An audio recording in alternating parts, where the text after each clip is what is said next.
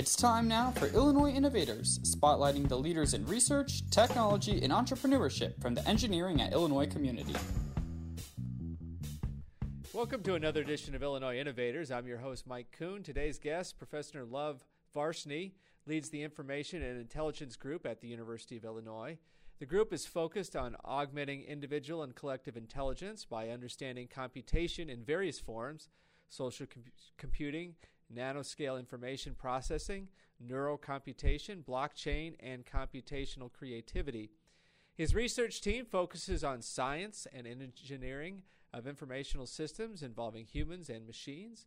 Today we're going to talk with him about a number of topics related to artificial intelligence. Last month, Professor Varshney led a session on blockchain and the scientific method at the American Association for the Advancement of Sciences annual meeting in Washington. The chief scientist for Inseris Incorporated, he and the company began working with the Metropolitan Water Reclamation District of Greater Chicago to develop a solution to odor complaints near their reservoir system. Using AI, Professor Varshney and his team wanted to predict when there would be an odor problem 3 days in advance of the actual issue. In 2017, Professor Varshney and his team of researchers received a $50,000 Siebel Energy Initiative seed grant to develop their project, Incentives, Choices, and Analytics for Electric Vehicle Fleets in jointly managing urban traffic and smart grid. Professor Varshney, welcome to the program. Great, thanks for having me. So an extensive introduction, but I wanted to give people sort of an idea of the breadth of things that you did. And let's start with the blockchain, your session a few weeks ago in Washington. First of all, briefly describe for people who maybe aren't as familiar with blockchain, what it is and why it's so important. Sure. So blockchain is a new technology in some sense, but it's been actually around for about 10 years now. It originally was developed in the context of cryptocurrencies like Bitcoin and Ethereum, and now it's being used in a variety of other settings, including science, which I'll describe. But the way we want to think about blockchain is it's a distributed ledger technology. It's a way of creating trust among parties that don't necessarily trust each other. And it is based on cryptographic principles, but you don't really need to worry about that to really understand what's happening. The way to really think about it is whenever you have transactions among people in a society, you want to keep track of it. You want a ledger of all these transactions, so you could always go back and check what happened. And the nice property of blockchain systems is that there's a way to have an immutable ledger. So once something is written in the ledger, you can't change it. There's no way to go back and mess it up. And that provides a lot of trust. And further, everyone keeps a copy of the ledger. And so, and there's a consensus. So everyone has an identical copy of the ledger. And so everyone can trust each other that everyone agrees about what happened in the past and then proceed for the future. So it provides a really extra level of security that you wouldn't have in spreading information or transactions or whatever, across electronic means. Yeah, that's right. And it need not be just restricted to electronic means. I mean, it's a general trust technology. And in fact, one of the settings we've been thinking about applying blockchain in collaboration with some folks in the College of Agriculture here is for small-scale landholders to be able to aggregate their land in a way that they can farm it together and then split the profits from that. So even in kind of the most rural of remote regions, you can use blockchain technologies perhaps to enhance agricultural productivity by helping people trust each other. So why is it important in scientific research these days? Sure. So let me just back up a little bit and talk about how science is done. Maybe 2,000 or 3,000 years ago, the way science was done was individual researchers, say in ancient Greece or in ancient India, they would exchange letters with each other. They would describe what they've accomplished and maybe not all the details, but they kind of trusted each other because there were so few scientists around. And they just wrote to each other, they told everyone what they did, and that was that. But that wasn't very scalable. You can't just write to 10,000 of your peers, let's say. If there's only 5 of them, that's fine. So about 400 or 500 years ago, scientific societies really started to come into prominence, and they started publishing journals. And the way journals work these days is, and since then, is that there's a peer review process. And so all of us as scientists, we do our research, we write up our results, which has kind of an introduction, a description of how we did the research, the methods, and our conclusions. And those are reviewed by our peers, and if it passes peer review, then our results are published. And in experimental parts of science, the data itself is often published as well. And so that, again, has been now the way science has been done for many years, the last several centuries. But now we have these new technologies of distributed trust and distributed ledgers, these blockchain systems. And so we're starting to ask, can these actually disrupt the way science is done? Can it make science better? And there's a variety of things that are pushing us to think about this. One of the key crises in science these days has been reproducibility, whether in the behavioral sciences where it kind of arose first, but also in other settings, that there's phenomena like hypothesizing after the result is already known. So if you want statistically sound scientific research, you have to set out your hypotheses and your the things you're testing in advance, and then only then test them. If you do it in the opposite order, that's actually very bad, because in large data sets like we collect today, you can find nearly anything that you look for after the fact. And so if you had a distributed ledger, you could prefix what it is that you're exploring and the specific questions, and then gather data and then test it. So that's one aspect of why distributed ledger technologies, these trust technologies, might help. And in fact, it even helps scientists ourselves. We're humans like anyone else, and so we might just kind of not realize that our various incentives are pushing us to violate the kind of standard procedures. We see something interesting and we just want to kind of go with it. So. And obviously, making sure that people have the proper credit is important, and then being able to collaborate and really see detailed things of your results across with your peers, and I think it's important as well. Yeah, in fact, credit is the other aspect of this. So these days, papers are, I suppose, the currency of the scientific realm, let's say. But now in modern science, there's a lot more people who are participating in the scientific process, and papers don't capture their contributions. There's people who are writing computer code that are used for analyses that are unconnected to their original motivations.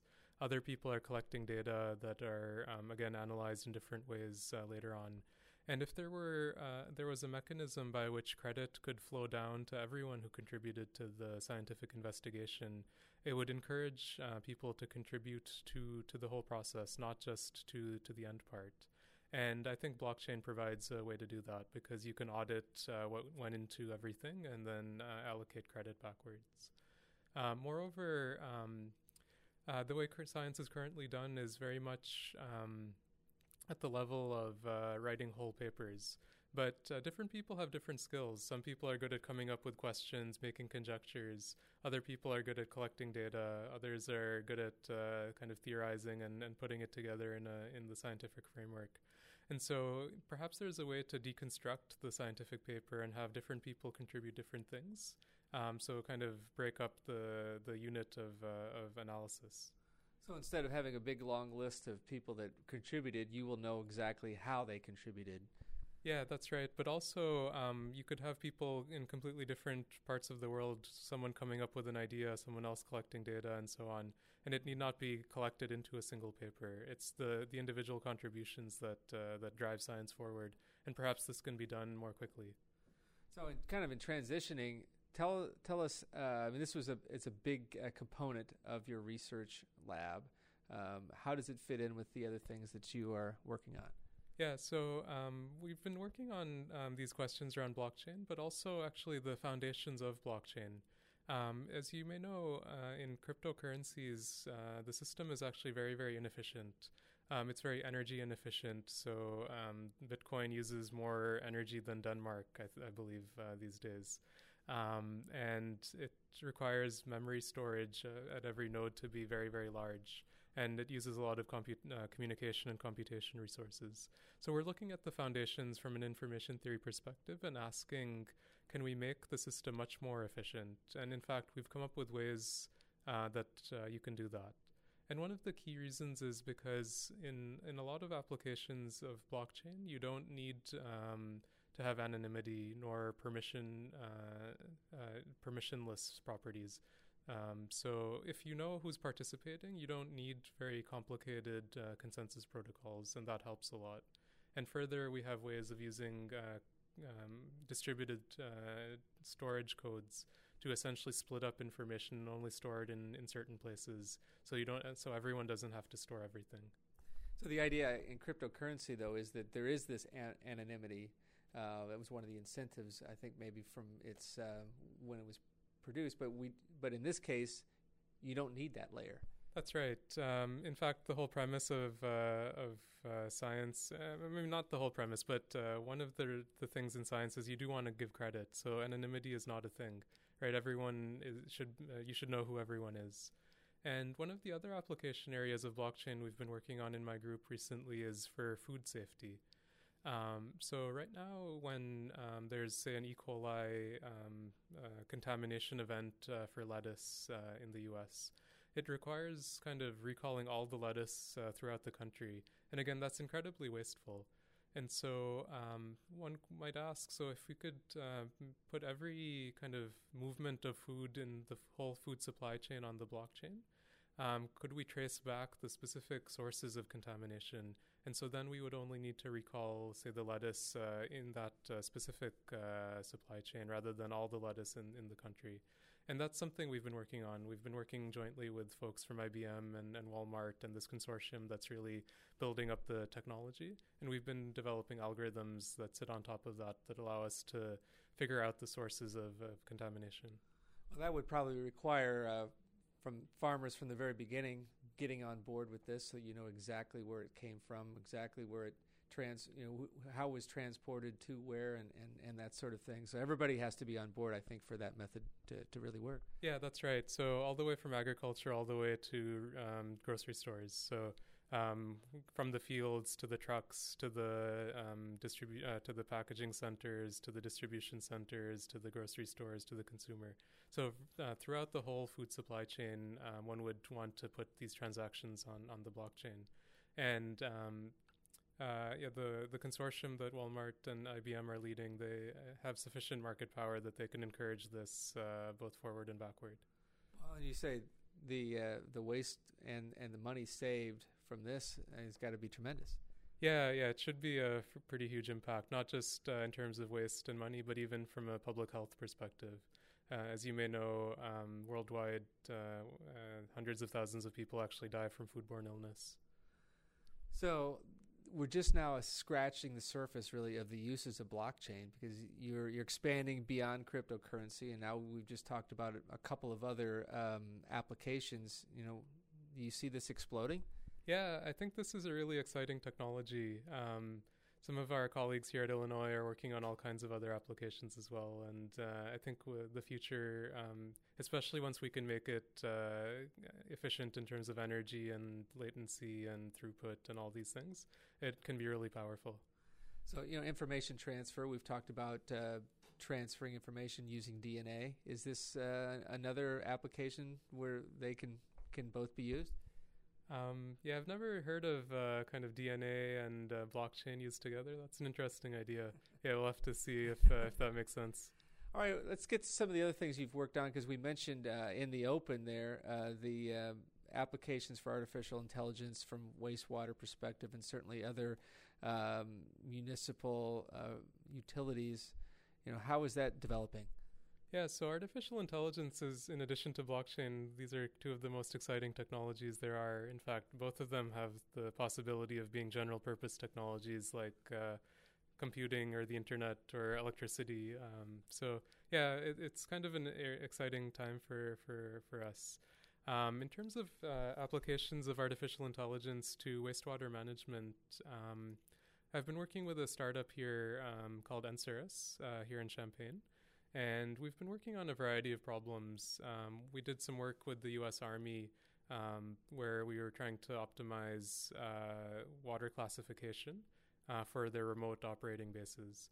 So if you're out in the middle of Afghanistan, for example, you don't want to truck in water and truck out wastewater. I mean, you would need to have a protected convoy, and you don't want to take those risks. So if you could reuse water at the base, that would be really nice.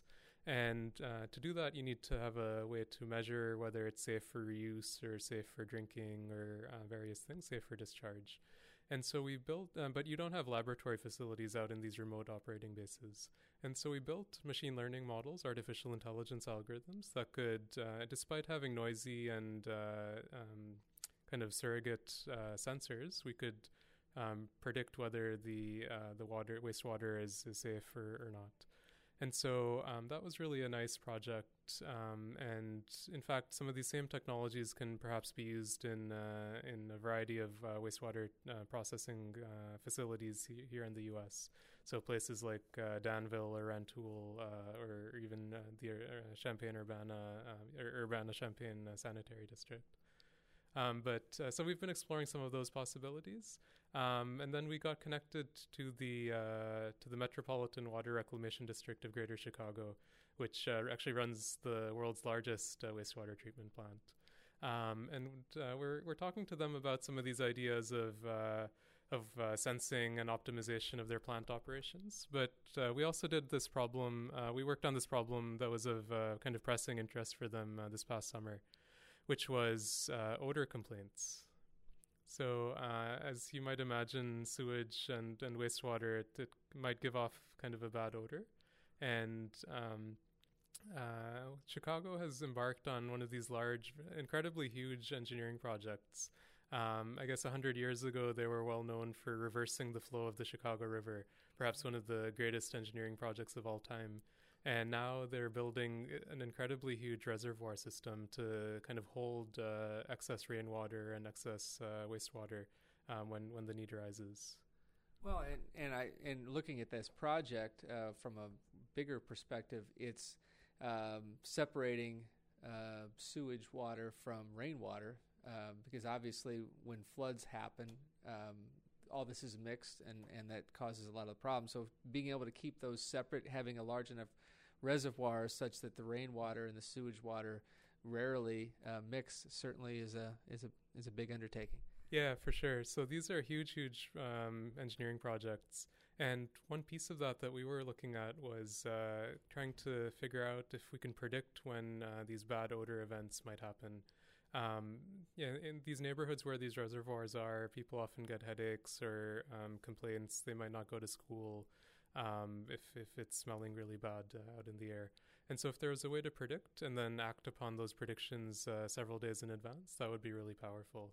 And so what we did, again, was develop artificial intelligence technologies jointly with folks from the University of Illinois at Chicago, as well as researchers at the MWRD, to be able to do exactly that.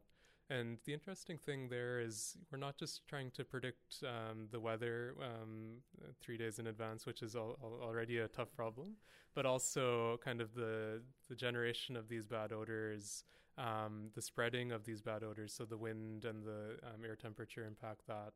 And then also people, whether they're sufficiently annoyed or inconvenienced that they would call and complain. So there's kind of the chemistry of the wastewater, the weather and the spreading process, and then the human psychology. So all of those things come together in trying to predict this kind of phenomena. So to back up a little bit, because you mentioned not even the need to test the water in Afghanistan, it seems like as you think about that, maybe contradicting to what you would think would be important to do, but having an algorithm that can almost guarantee or predict the safeness of the water, that seems to be a really big deal, especially in remote areas. Yeah, that's right. These algorithms are really powerful. They can figure out if treatment is needed, optimize the treatment, deal with some of the malodorous impacts of these treatment processes, all kinds of things. So the third kind of topic that we want to address is the transportation. I think there was a recent article in Forbes that talked about we have autonomous vehicles can kind of predict traffic flow and whether parking is needed and things like that. So talk about in general where this is happening, and then how things are changing, and then maybe address the project that we referenced from a couple of years ago. Sure. So electric vehicles are a pretty neat technology as well. I'm not a hardcore electrical engineer. I don't do power systems myself, but a lot of my colleagues here in the department do. And so it's been fun talking to them and figuring out kind of how electric vehicles can play a role in modern transportation. And in particular, we've been thinking about it in the context of ride-sharing and car-sharing services like Lyft and Uber. So if these services had electric fleets, how might they play into things? So could they not only contribute to transportation, like you would imagine, but also to the smart grid? So these are actually batteries on wheels in a way. And so you could think about bringing them to charging stations when you need them to support the grid, to reduce the need for turning on the coal power plants or other kind of unsustainable sources of energy as you need it. So it's kind of a neat idea that you can take kind of crowdsourcing, but in a physical sense. So you have social kind of objectives playing together with these platforms like Uber and Lyft, and the smart grid, kind of all optimized together. Okay, so you received this grant about 2 years ago, in 2017. How has the project gone? Are you close to getting some results? Yeah, so we've been working with my colleagues Tamer Bashar and Subhanmesh Bose and our students, and we actually do have some nice results. So we have ways of pricing transportation services and these grid services in the context of the sharing economy, such that we actually can reduce the need for either kind of regular taxi services or these coal-powered power plants. So, in general, using artificial intelligence this way could really revamp the transportation system. I know that in Chicago, for instance, they are really leery about the number of Ubers and Lyfts and other ride sharing that are on there. Maybe trying to limit those. Can you come up through artificial intelligence a way that everybody can coexist and really impact traffic from a positive standpoint? Yeah, so we haven't used a lot of artificial intelligence yet in this problem. We've been more using game theory, so understanding people's incentives and balancing them through pricing mechanisms. But if we could also incorporate artificial intelligence to understand and predict the nature of traffic flow, I think we could do even better. I think the central question is how to reduce congestion from the traffic perspective, yet provide everyone with the transportation services they need. And then on the flip side, for energy, we want to be able to provide energy as everyone needs, but also take advantage of solar and wind, which are less predictable than other sources of energy. So if we could also use artificial intelligence to predict the sun and the wind together with the traffic patterns, then we can try to use AI to come up with even better policies. So how do you get a seat at the table? Because obviously these things are very political, and yet it seems to me like artificial intelligence and the capabilities should have a really significant seat at the table when public policy people are trying to figure out what they want to do from the future. Yeah, so I think in terms of regulatory policy, I think there's some things that one can work on. Even as academics, I think we're able to talk to some folks in government and in industry to push some of the benefits of these ideas. And I think broadly, in fact, AI and social good are very connected. There's a lot of interest these days in applying artificial intelligence techniques to solve a host of problems in society, whether it's water or transportation or energy, but also even things at a more fundamental societal level like fairness and accountability and preserving human autonomy. So what role does the University of Illinois play in all this?